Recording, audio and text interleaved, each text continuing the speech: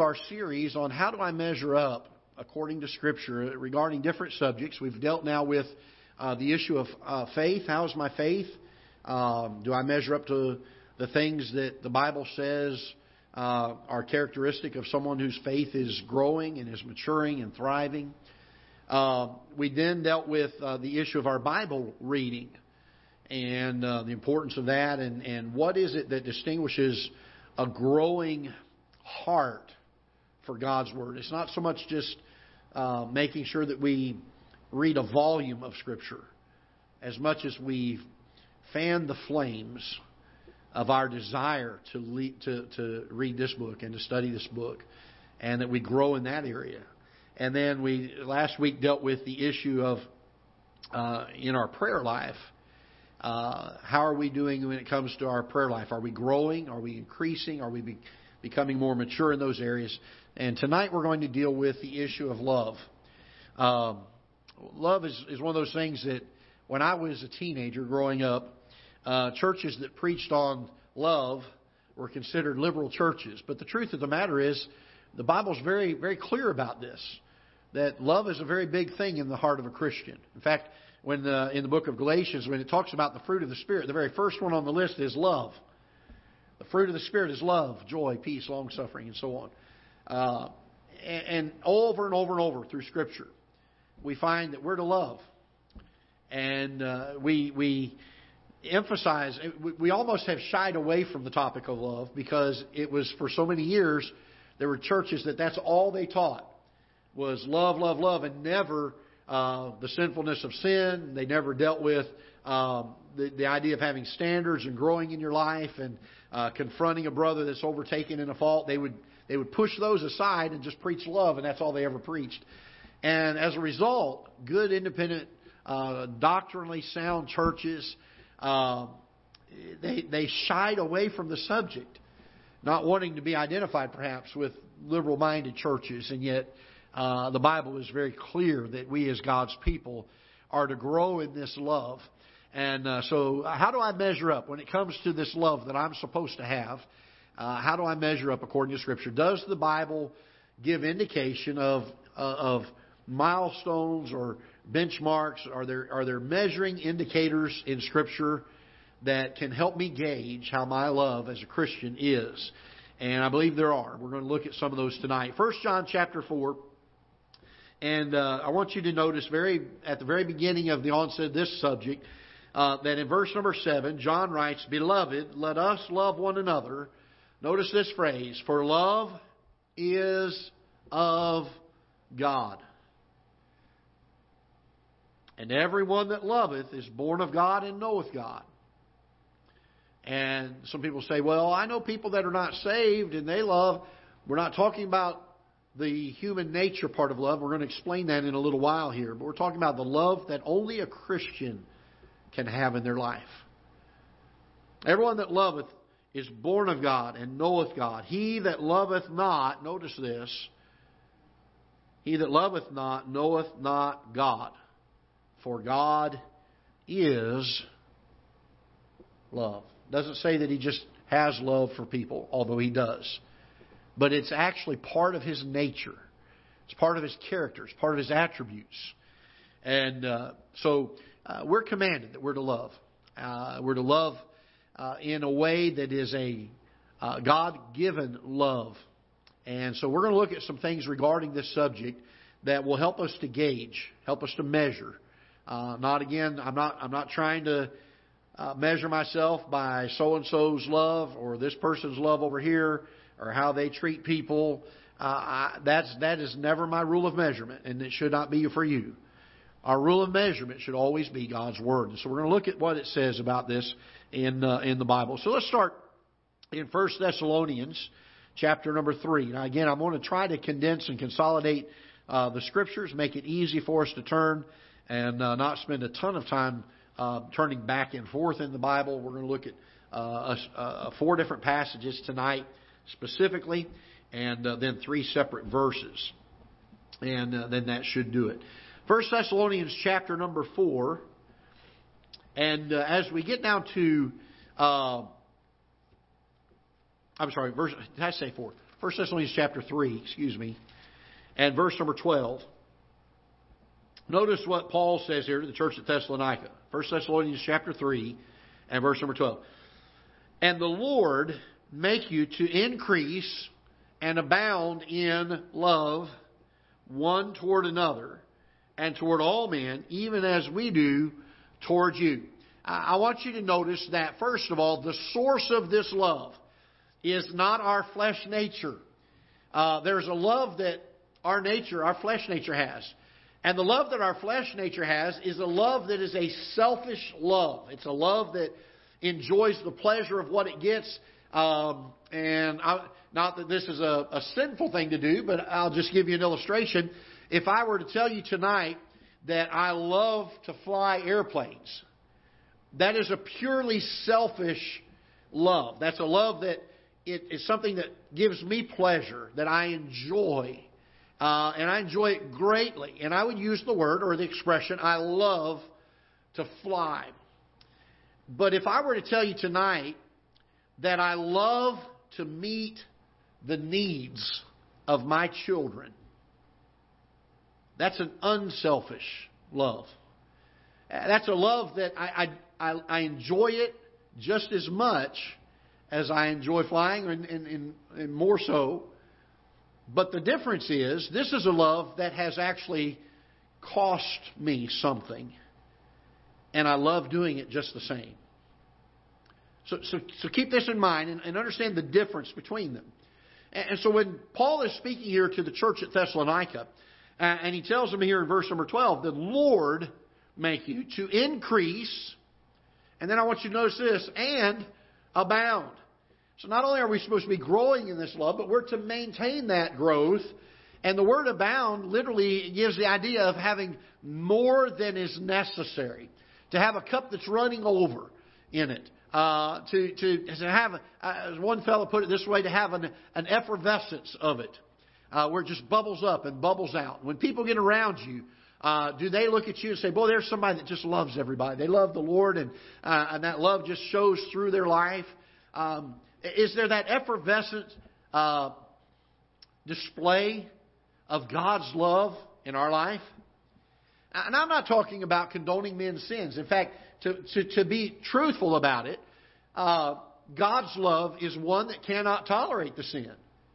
And the best way we can show that person that's in that sin that we love them is to tell them about that. And to speak the truth in love. So don't get this idea that when I talk about love from the pulpit here, that I'm saying we just brush over everything and we sweep sin under the rug and we say, oh, let's just put our arms and love everybody. Sometimes love hurts.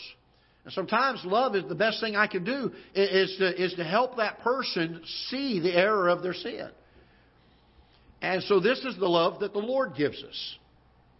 And we are commanded here by Paul, by the Holy Spirit, but through Paul, to not only increase in this love, but we are also to abound in this love. And so one of the things that we need to look at when it comes to our love is, I would ask myself this question, am I increasing in my love? This love that the Lord puts in my heart for other people, the concern, the compassion, the care, not only for Him, but for others. Is that increasing? Do I see that I love people more today, and I'm more burdened for people today than I was 6 months or 8 months or a year ago or 10 years ago? And this is a rule of measurement by the Scriptures. That our love is not a stagnant love. It's not a love that plateaus and just maintains. But it's something that increases. And then Paul says, not only does it increase, but it should abound. It should bubble over. It should be more than you need. It should be blatantly obvious. It should be the natural character of a Christian to have God's love in their hearts. And notice what else he says here in verse number 12. He says that that the Lord make you to increase and abound in love. Notice this, one toward another. One toward another. Have you noticed that most of our love is self-love? Most of our love is, I want it to be something I want. I want to make sure that it benefits me. I want to make sure that if I'm going to go out here and do something for somebody else, I get something out of it. When was the last time we just said, I want to do something for somebody because I love them? And the Bible tells us that our love for others ought to be the same as the love that Christ had for you and I. If He loved us, we ought to love one another. And then He says this in verse number 12, not only toward one another, but it says this, toward all men. Toward all men. Our love for those even that are lost. Now, I'm going to tell you, to have godly love, God-given love for some people, to me is very hard sometimes. There are some people that it's difficult to love them, isn't it? It's hard to have a compassion, to have a desire to reach them. The first thing we want to do about people that we don't like and that rub us the wrong way and cause us to get agitated toward them and have ill will towards them, the first thing we want to do is be critical of them. Go out here and tell everybody we can how terrible of a person, how sorry of a person they are. When was the last time that when we saw how sorry of a person they were, we were brokenhearted about it and went to our knees in prayer for them? It's the kind of love that the Lord Jesus had for us. You say, how do you know that? Because in Romans chapter number 5, the Bible says, but He commendeth His love toward us in that when we were perfect, is that what it says? When we had cleaned up our life, is that what He says? What about when we had stopped disobeying Him? Is that what it says? He commendeth His love toward us in that while we were what? Yet sinners, Christ died for us. We don't wait for somebody to get things right with us to love them. We love them because Christ loves them. Because Christ died for them the same as He died for me and the same as He died for you. And so we love them. We don't condone their sin. We don't join in with it. We don't sweep it under the rug. We don't say, just as long as you're happy. But we have a burden for them. We long to see the life changed by the transforming work of the Holy Spirit of God in their life. And so there ought to be a love for them. And it ought to increase and it ought to abound. And while there ought to be love one for another among God's people, there also ought to be love for all men. That's hard to do, isn't it? I watch the news sometimes. Not all the time, but I watch the news, try to stay current on some of the events that are going on in the world. I see some of our leaders and some of the people that are out here rioting and opposing moral goodness. And they're calling evil good and good evil. It's hard to love those people. But we're to love them. We don't love what they do. We can stand boldly on the Word of God against those things which they do. But the Bible tells us that we're to speak that truth in love. Let's turn now to Philippians chapter number 1. Philippians, back a few pages from 1 Thessalonians. Philippians chapter 1.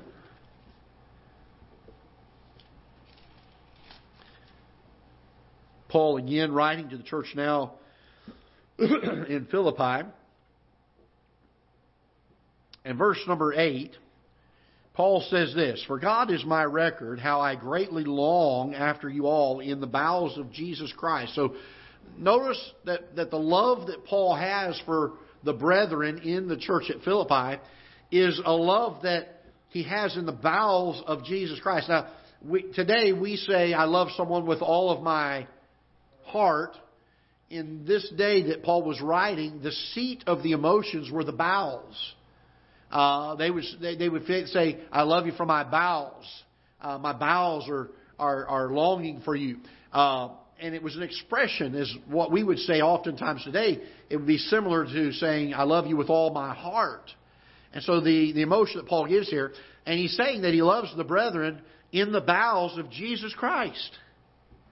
The love that Christ had given him for those in Philippi. Now notice what he says here in verse number 8. He says, for God is my record, how greatly I long after you all in the bowels of Jesus Christ. It's very important that we understand this, that the love that we have for one another is something that the Lord would give to us. Now look in verse number 9. He says this, and this I pray, that your love may, here's that word again, abound yet more and more. So this love is to continue to abound. It's to increase even. It says more and more. Notice what we're to have this love in. He says this, that your love may abound yet more and more in knowledge and in all judgment.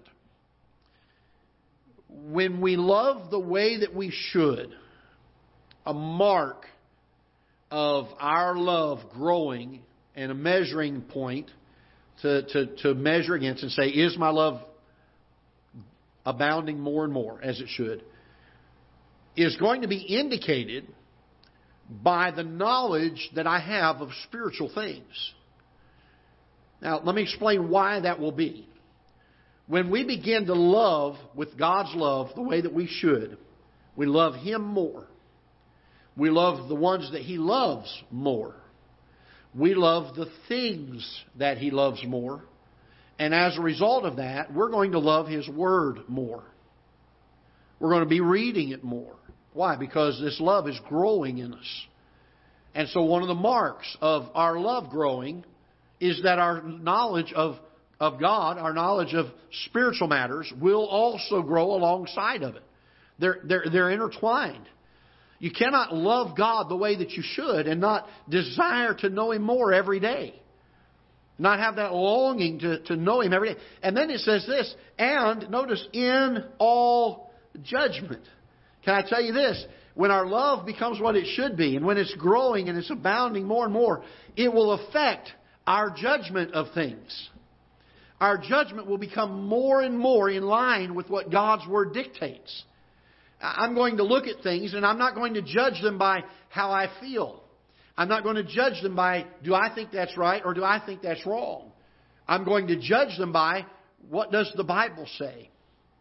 I'm going to look at the standards that I decide I'm going to have for my life. I'm not going to say, well, I think I ought to have them because so-and-so over here has them and I like the way they live. It's not a good enough reason. I'm not going to have the standards that I have because the churches and the group of people that I identify with spiritually, that's the set of standards they all have. That's not a good enough reason. They're not my authority. I have standards that are going to be based on my love of God's Word. I'm going to look to this book to set those standards. I was talking with somebody the other day about this, about 2 weeks ago. And we were talking about some standards. And I kept saying, well, but the Bible says this, the Bible says that. And they said, well, you just get all your standards from the Bible. And I looked at them, and they're a professing Christian. I said, where do you get yours from? I mean, that's where we get our standards. It's from God's Word. We get them from God's Word. Why? Because our love is growing. Our love for the Lord, our love to please Him. A heart that longs to not bring a reproach to the name of the Lord Jesus Christ. So we're going to grow in our knowledge and we're going to grow in our judgment. Our judgment is going to be affected. It's going to be influenced by the principles of God's Word.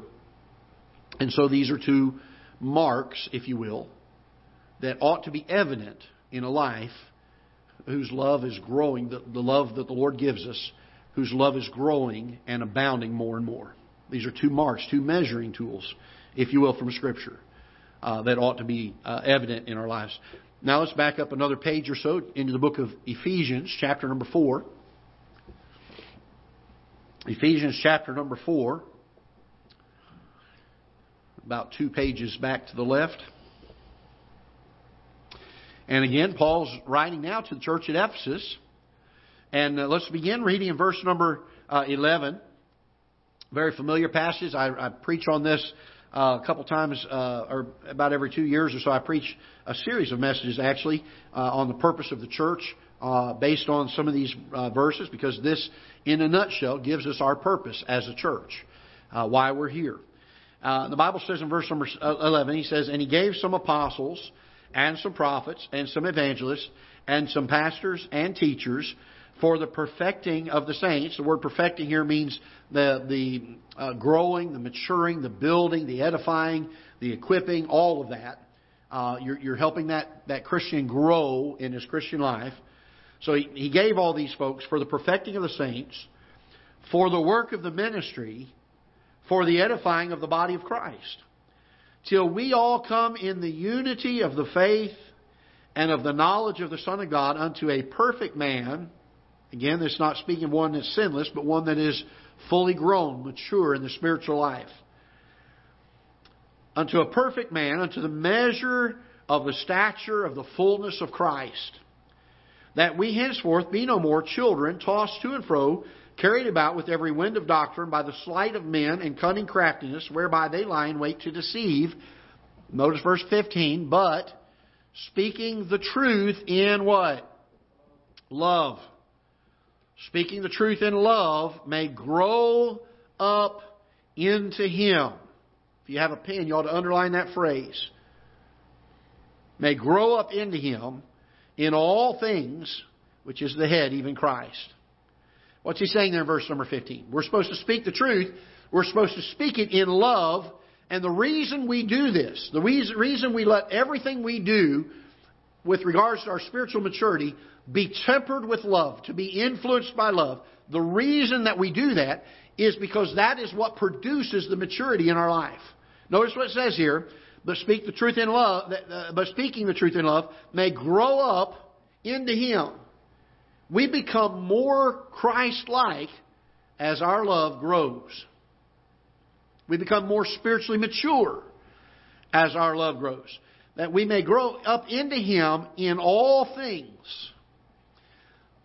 So I wrote down here, my love as it grows and as it abounds, the love that the Lord Jesus has brought into my heart, that I am to fan the flames of, I'm to grow in it day in and day out. It is something that will produce maturity in a Christian's life. It'll help us to grow up into Him in all things. We'll become more mature in all of these things. So, let's see what this love will affect. Can we do that? If this is what produces the maturity, the perfecting of the saints, if you will, if this is something that is an indicator of that, of our love, then what is it then that our love growing will affect? What are these areas of maturity that are spoken here? Does Paul give us any? Well, sure he does. Look in verse number 12. For the perfecting of the saints, that's the maturing work, the building, the growing work. For the work of the ministry. So I have down here, secondly, as our love grows, so will our desire for the work of the ministry grow. As the love that God has given to us grows, our desire for the work of the ministry will also grow with it. And so we can ask the question, is my desire for God's work in this world, am I becoming more and more burdened for it? Am I having more and more of a desire to roll up my sleeves and get involved and be a part of it? This maturing of the Christians in verse number, or the saints in verse number 12, this perfecting of the saints, is for the work of the ministry, and also it's for the edifying of the body of Christ. So, my next question would be this. If my love is growing and abounding more and more as it should be, and that's what's bringing about this perfection, this maturity in my life, then should it not also be indicated by the fact that I have more of a desire to edify the body of Christ? I have a desire to go around and help my brethren in every way that I can. To pray for them, to encourage them, to lift them up, to weep with them when they weep, and to put an arm around them when they're in valleys, and to try to be a help to them when they're in time of need. As my love grows the way that it should, this should be one of the indicating marks of it. Because it's this love that allows us to grow up into Him in all things. It allows us to have this maturity, this growth in our life. And that growth is marked by having a desire for the work of the ministry. And it is marked by having a desire to edify the body of Christ. And then I want you to notice this. He says in verse number 13, till we all come in the what? Verse number 13. Till we all come in the what? Unity of the faith. Till we all come in the unity of the faith. What does that mean? That means that we all get to know Scripture together. That we can rightly divide Scripture. That we have doctrinal soundness that we can all hold fast to together. So our love for one another would cause us to strive to have this unity of faith with the brethren. That doesn't mean that we go out here and join arm in arm with every so-called church and become an ecumenical church. That is not what this is referring to. It has nothing to do with denominational things. It has everything to do with the faith of God's Word. To have this doctrinal soundness that we can come together in unity on and say, this is what the Bible says. And I want to make it the rule of my life. I want to make it the practice of my life. As our love grows, that's a mark that there's a desire for all of us to study, to know Scripture, to have a unity of faith. Not to have a striving about things that are of no consequence. But that we'd have a unity of faith. And then notice he also says this. In verse number 13, he says, till we all come together, or come in the unity of the faith. And notice this, and of the knowledge of the Son of God. We already mentioned this a moment ago.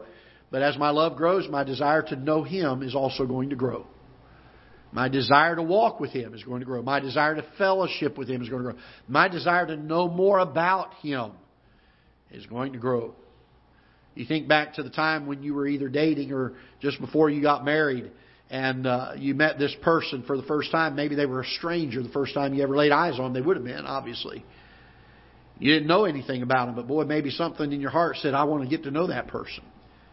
I want to see if I can develop a relationship with that person. You know how you develop that relationship? You know how you get to the place where you finally say, I love you to someone? You learn about them. You spend time with them. You get to know them. And your heart grows in that love. And so the love that we have, as it grows and as it abounds more and more, will cause us to have more of a desire to know Him. And then he also says this. Verse number 13, he says, till we all come in the unity of the faith and of the knowledge of the Son of God unto a perfect man. This is the mature man, the fully equipped man. Unto the measure of the stature of the fullness of Christ. I love this one. Can I tell you this? The more that our love grows and causes a maturing effect in our lives, it causes us to grow up into Him in all things. The more that love builds and grows in our life, the more we long to be just like the Lord Jesus Christ. We don't want to become like part of what He is. We want the fullness of Him to be part of what we are. I remember years ago we had a fellow in our church, a dear friend of mine. His name's Wendell Reynolds. He now lives over in Franklin, Indiana, or Trafalgar, Indiana, I guess is where they live. And a dear friend of mine, and he was on staff at our church. He was our maintenance guy, and because he was maintenance guy, he had a set of keys that hung on his belt. You guys know what I'm talking about. It had like 30 keys on it. And he had a couple. He had a bunch of. He had a whole passel of kids, and they just seemed to always want to have more kids. It seemed like, and he had a couple boys, and I remember when they were born. I remember them growing up, and, little babies coming to church, and then they toddling around, and then they're in kindergarten, and they're in first grade. And I remember watching them, and I came to church one night, and one of his boys was walking with him, and I heard Wendell's keys rattle like they normally did, and I heard another little rattle. I thought, what was that? And I looked down, and his little boy had a keychain on his belt loop with a couple keys on it. They didn't go to anything. But you know why that little boy had a keychain on his belt loop? Because he loved his dad, and he wanted to be just like him. Can I tell you this? As our love grows, we ought to be just like the Lord Jesus Christ. Lord, I want to be just like you. You say, Pastor, I'm never going to make it. No, but it ought to be our desire. It ought to be our desire to be just like Him. until we reach His fullness. You say, well, that'll never happen. Then we better get started. We better keep pursuing it. And don't get discouraged in it. Our love for Him will cause us to desire to be just like Him. I don't want to be godly because it's what people expect of me. And there are a lot of people, that's their reasoning. I don't want to be godly because I'm worried what people will say if I'm not. There's a lot of people that's their reasoning. I want to be godly because I love the Lord Jesus for what He's done for me. And I want to be just like Him. I don't want to disappoint Him. So this love will cause us to strive to be filled with all the fullness of Christ. And I want you to notice in verse number 14, it says that we henceforth be no more children tossed to and fro, carried about with every wind of doctrine by the sleight of men and cunning craftiness whereby they lie in wait to deceive us. I wrote down here, as our love grows, our stability, our grounding in biblical doctrine will increase. Why? Because I'm going to have more of a desire to read it. I'm going to have more of a desire to study it. I'm going to have more of a desire to obey it. And so my doctrine is going to be well established. It's going to be grounded. And I'm not going to be like children anymore, tossed to and fro by every wind of doctrine. Why? Because I want to speak the truth in love, that I may grow up in Him in all things. Look back just one chapter to chapter 3, verse number 17. He states it a little differently here in verse 17, but it's the same concept. He says that Christ may dwell in your hearts by faith, that ye, being rooted and grounded in love, may comprehend with all the saints what is the breadth and length and depth and height. Why? Because we have such a love for Him, for the things of God. We have such a love for the Word of God. We have such a love for becoming more like Him. And it causes us to be rooted. It causes us to be grounded. Can I tell you this? It causes us to be steadfast. Can we use the Bible word here and say it causes us to be perfect? And again, I'm not talking about sinless. It causes us to be grown up. When I was a child, I spake as a child, understood as a child. The Bible says, but when I became a man, I put away childish things. I have watched my son grow up. We've done a couple things this year to kind of build some character into him and build some things into him.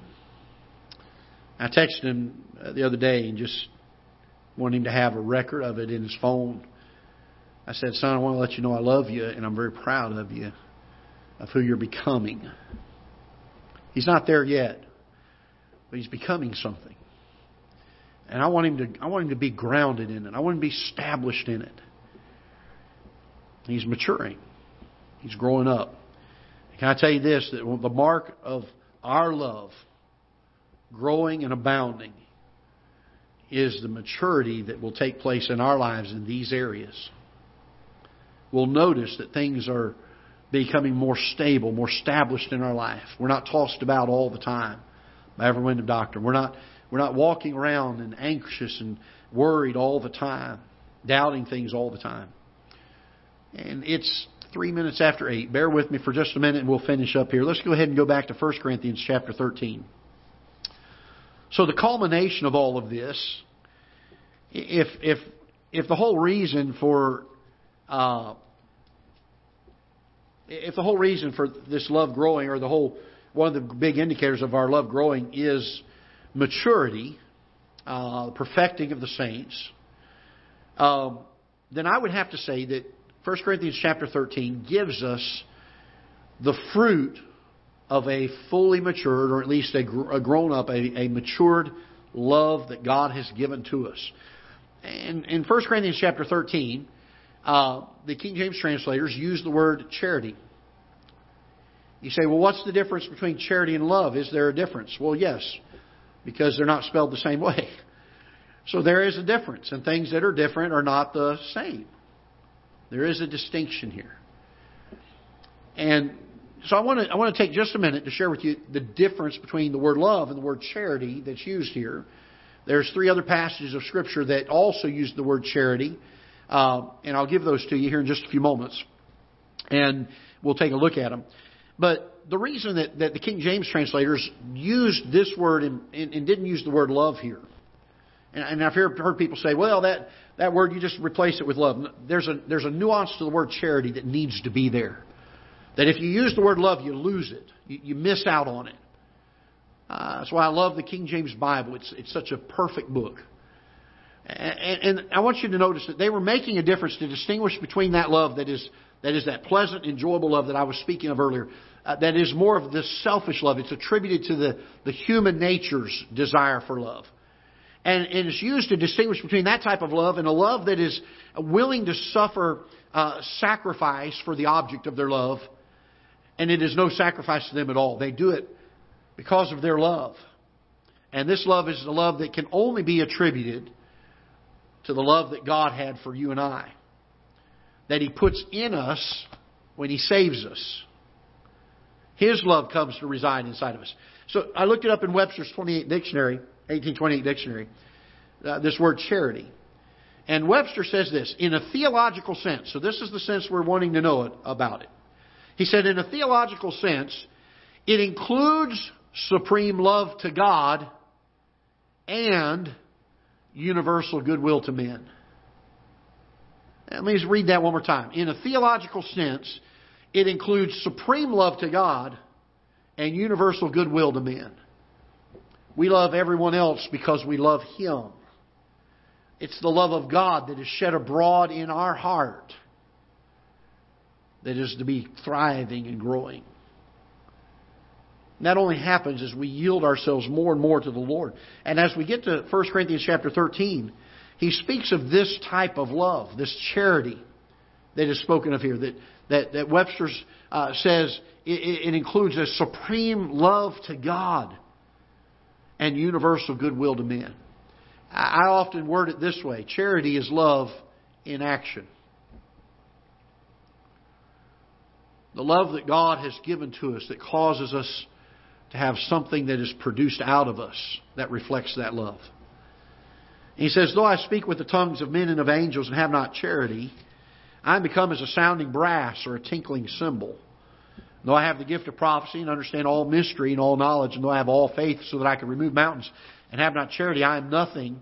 And though I bestow all my goods to feed the poor, and though I give my body to be burned and have not charity, it profiteth me nothing. Now listen to me. He's talking about people who are on a spiritual plane, speaking with the tongues of men and of angels, let's say. More important than that is love. And he said, if I have the gift of prophecy and I understand all mysteries, if I have all faith that I could remove mountains, and I don't have charity, verse number 2, he says, I am nothing. Love is more important than that. The love that God has given to us in our hearts. Our supreme love for Him that brings about a love for mankind because of it. He says, and though I bestow all my goods to feed the poor, and though I give my body to be burned and have not charity, profit me nothing. You could be the very best humanitarian. You could be the very best Christian that you could ever imagine. And if your love is not what it should be, Paul says you're nothing. Now notice in verse number 4, we're going to see here, I think is one of the best tape measures, spiritual tape measures that there is in verses 4 through 7. Let's look at it. If my love is what it should be, if my charity, let's use the word charity here because that's what the King James translators use, but you understand what it means here. When my charity is what it should be, according to verse number 4, it will cause me to be long-suffering. Charity suffereth long. That means I take an awful lot of wrongdoing before I retaliate or get angry about it and get riled up about it. There's a patience in long-suffering that's necessary.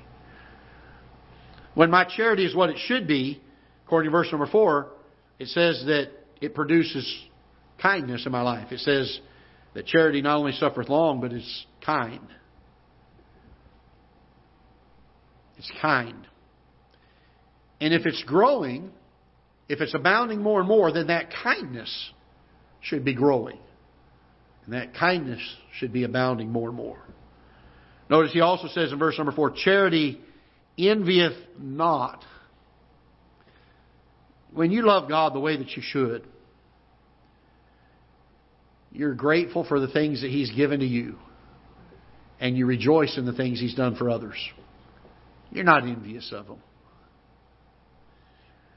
Notice this, it says, charity vaunteth not itself, is not puffed up. It's not braggadocious. It's not prideful. I remember joking years ago with one of my staff men. We would joke about this, about the book that we were going to write, about the world's 10 most humble men and how I trained the other 9. And the idea that we were proud of our humility. Or the sequel to the book, we came up with a title for it, The Road to Humility and How I Walked It.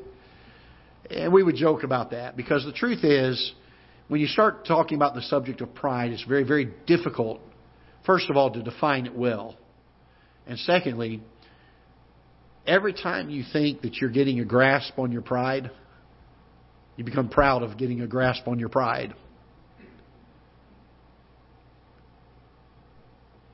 I like the definition I heard somebody say one time. They said, pride is not thinking more of yourself than you are. And it's not thinking, humility is not thinking more of yourself than you are. Neither is it thinking less of yourself than you are. It's just simply not thinking of yourself. I think that's a great definition of humility. So it's not puffed up. This charity that Paul speaks of here doth not behave itself unseemly. The word unseemly here, I looked it up in the Webster's 1828. In the sense that it was used here within the context of this, it means indecent or unbecoming. Indecent, I think we all can understand that it's something that is not even socially acceptable. But when it uses the word unbecoming, it means that I'm not reflecting what the Bible is teaching. I'm not becoming as that which becometh the gospel. I'm not reflecting the truth of the Word of God in my life. And so charity does not behave itself in such a way that I do not reflect the Bible. Charity is going to cause me to want to live what the Bible says, not to be indecent. Charity seeketh not her own, is not easily provoked. Well, that's a tough one, isn't it, sometimes? There are some people that just get under your skin. You know what I'm talking about? There are people that, we're supposed to love people, so we love everybody. We have a burden for them, but we don't always like everybody. There's some people just irritate us. But charity is that which is not easily provoked. Thinketh no evil. It's another tough one. Again, these are marks. If my charity is what it should be, if I'm growing and abounding in it more and more, it rejoiceth not in iniquity, but rejoiceth in truth. I mentioned it early on that just because we say we ought to love people doesn't mean we condone their sin. We don't rejoice in it. We don't celebrate their sin and say, well, that's me being accepting of them and loving them. No.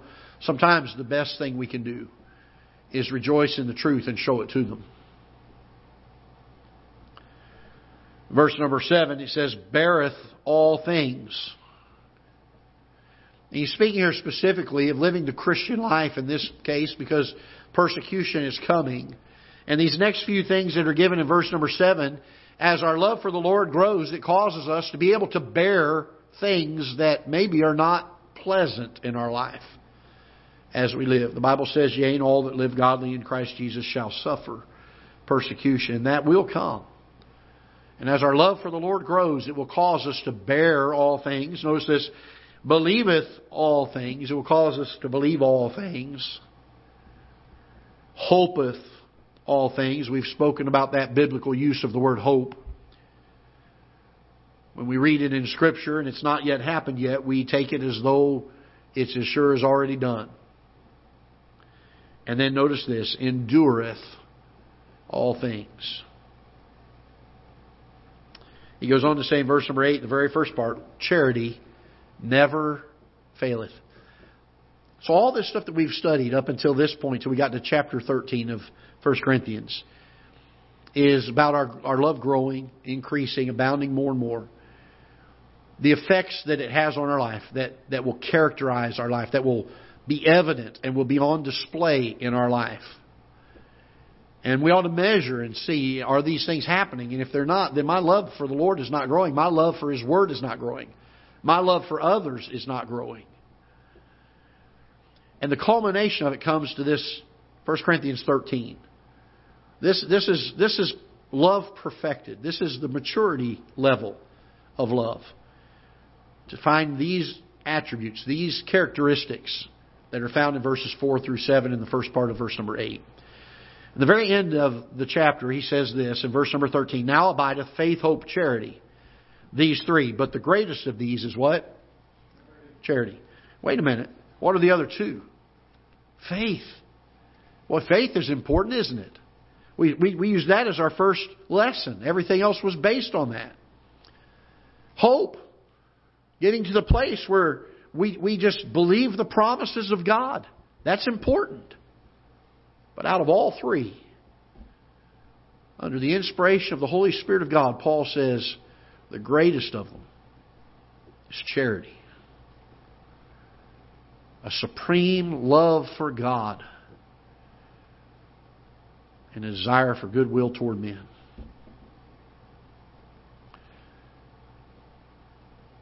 Is our love growing? Is our love what it should be biblically? The love is not based on things that are enjoyable or pleasant to us. The love is based on what God has done for us that we long to be able to do for others. We want to love the brethren, and we want to love all men. We oftentimes get love mixed up for what we enjoy, what pleases us. That's the fleshly, that's the natural man's kind of love.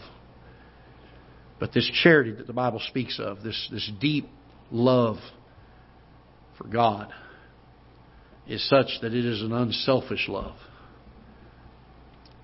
And I hope that'll help you. Let's stand together, shall we? Father, I do pray that you'll bless the teaching of your word. And Lord, as we've studied these things, I pray that you would help us to